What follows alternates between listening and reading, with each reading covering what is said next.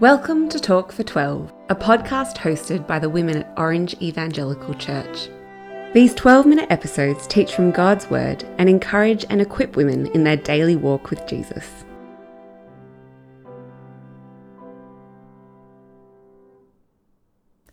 Guess what? It's term 4. It's nearly Christmas. Did you just gasp with excitement or inwardly groan?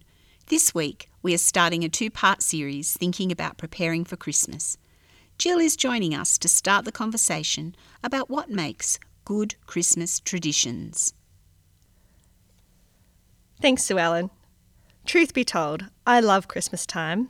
The carols in all the shops, houses lit up with lights and inflatables, gift buying, food and friends. I love that for a moment it's almost tolerable to talk about Jesus outside of church. And I especially love remembering God's grace, the birth of the Son of God in a backwater barn for the salvation of the world has nothing to do with my good deeds and everything to do with God's unfathomable, bottomless love. There are stresses and end-of-year busyness that make Christmas hard. I've even noticed a bit of a cultural trend towards opting out of Christmas because of the frenetic activities that make December hard. One of the strategies that's helpful for anxiety is rather than avoiding what is uncomfortable or wishing ourselves somewhere else, is to be intentional about what we're doing. So as I approach this Christmas season, I want to be intentional in enjoying and celebrating God's goodness to me, to our world in Jesus. And I want to help my family be anchored in God's goodness. And I want to share God's goodness with as many people as possible. I think if we're not intentional, even in small ways, other less noble traditions will compete for our attention and will be planted and growing. And that might be buying more stuff or rushing or being worried. Early on in my parenting life, I read the book Disciplines of a Godly Family by Kent and Barbara Hughes. And I've always remembered the story of the stones of remembrance. In the Bible, early in the book of Joshua, the Israelites finally crossed the Jordan River into the Promised Land. Miraculously, God parts the water of the river so the people and the Ark of the Covenant can cross. God instructs Joshua to have the people take stones from the river and pile them up at Gilgal. In Joshua 4, Joshua says to the people of Israel, "When your children ask their fathers in times to come, 'What do these stones mean?' then you shall let your children know.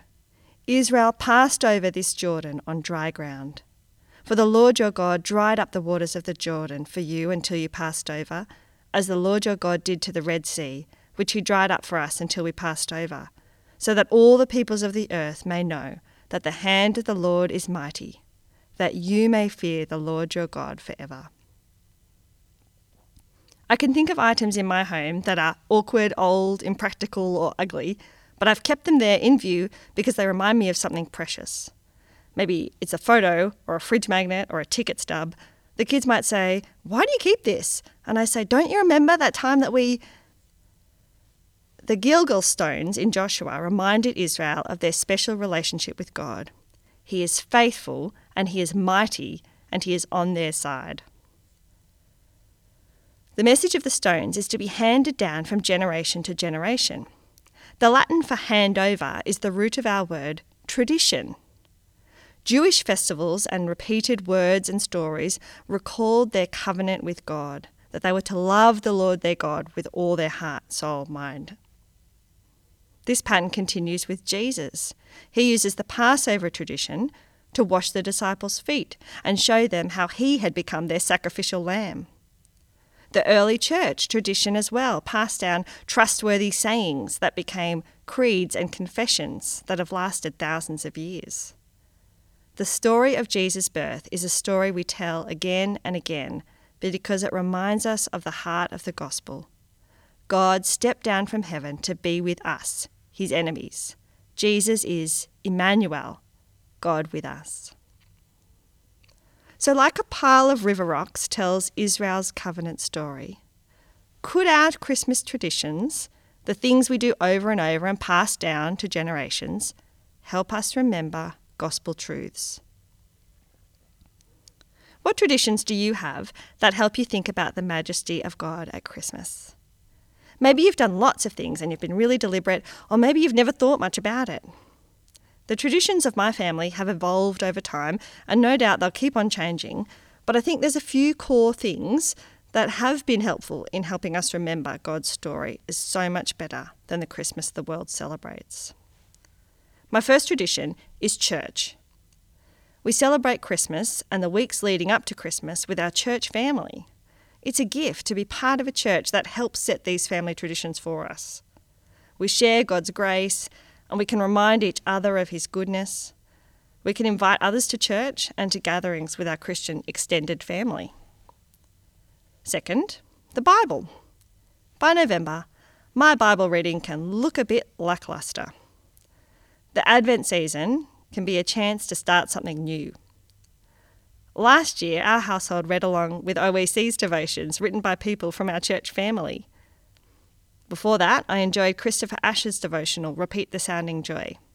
He explains that Advent means waiting, and that remembering the coming of Jesus as a baby at Christmas helps us long for His return in power and glory. So I see Advent is a chance to take up the Bible again.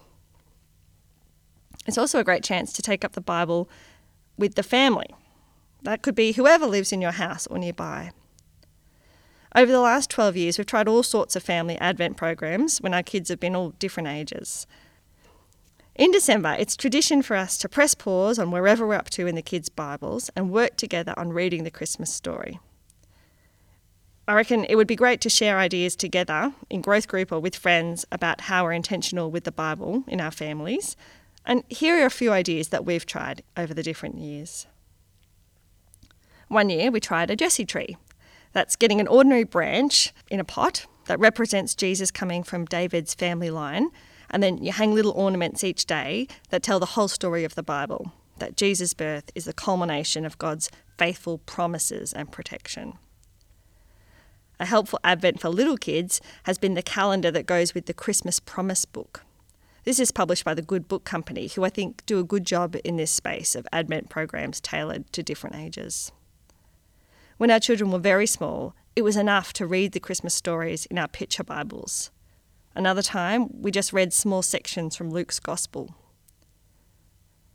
I do love an Advent calendar and the fun of turning over or unpacking the card each day. One flap, 3 kids, can be a little tricky, so we usually take turns or we have a few different setups on the go, a picture to turn, a figure to add to a scene, that sort of thing.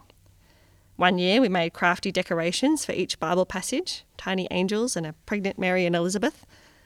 Another time we coloured a small picture each day, well, most days. Given there's a few late nights in December, some Bible times are very brief. Over the years the format has changed, but the tradition of reading together has remained, and the familiarity of the characters and the certainty that God will bring His promises to completion in Jesus is the tradition that I want to keep for our family. I think Christmas is a good time for a memory verse. Every time's a good time for a memory verse, but especially at Christmas. Like catechism, they help cement in our minds, adults and kids, the certainty of the things we're remembering. A good one is Luke 2:10. But the angel said to them, "Do not be afraid. I bring you good news. It will bring great joy for all people. Today, in the town of David, a Saviour has been born to you. He is the Messiah, the Lord."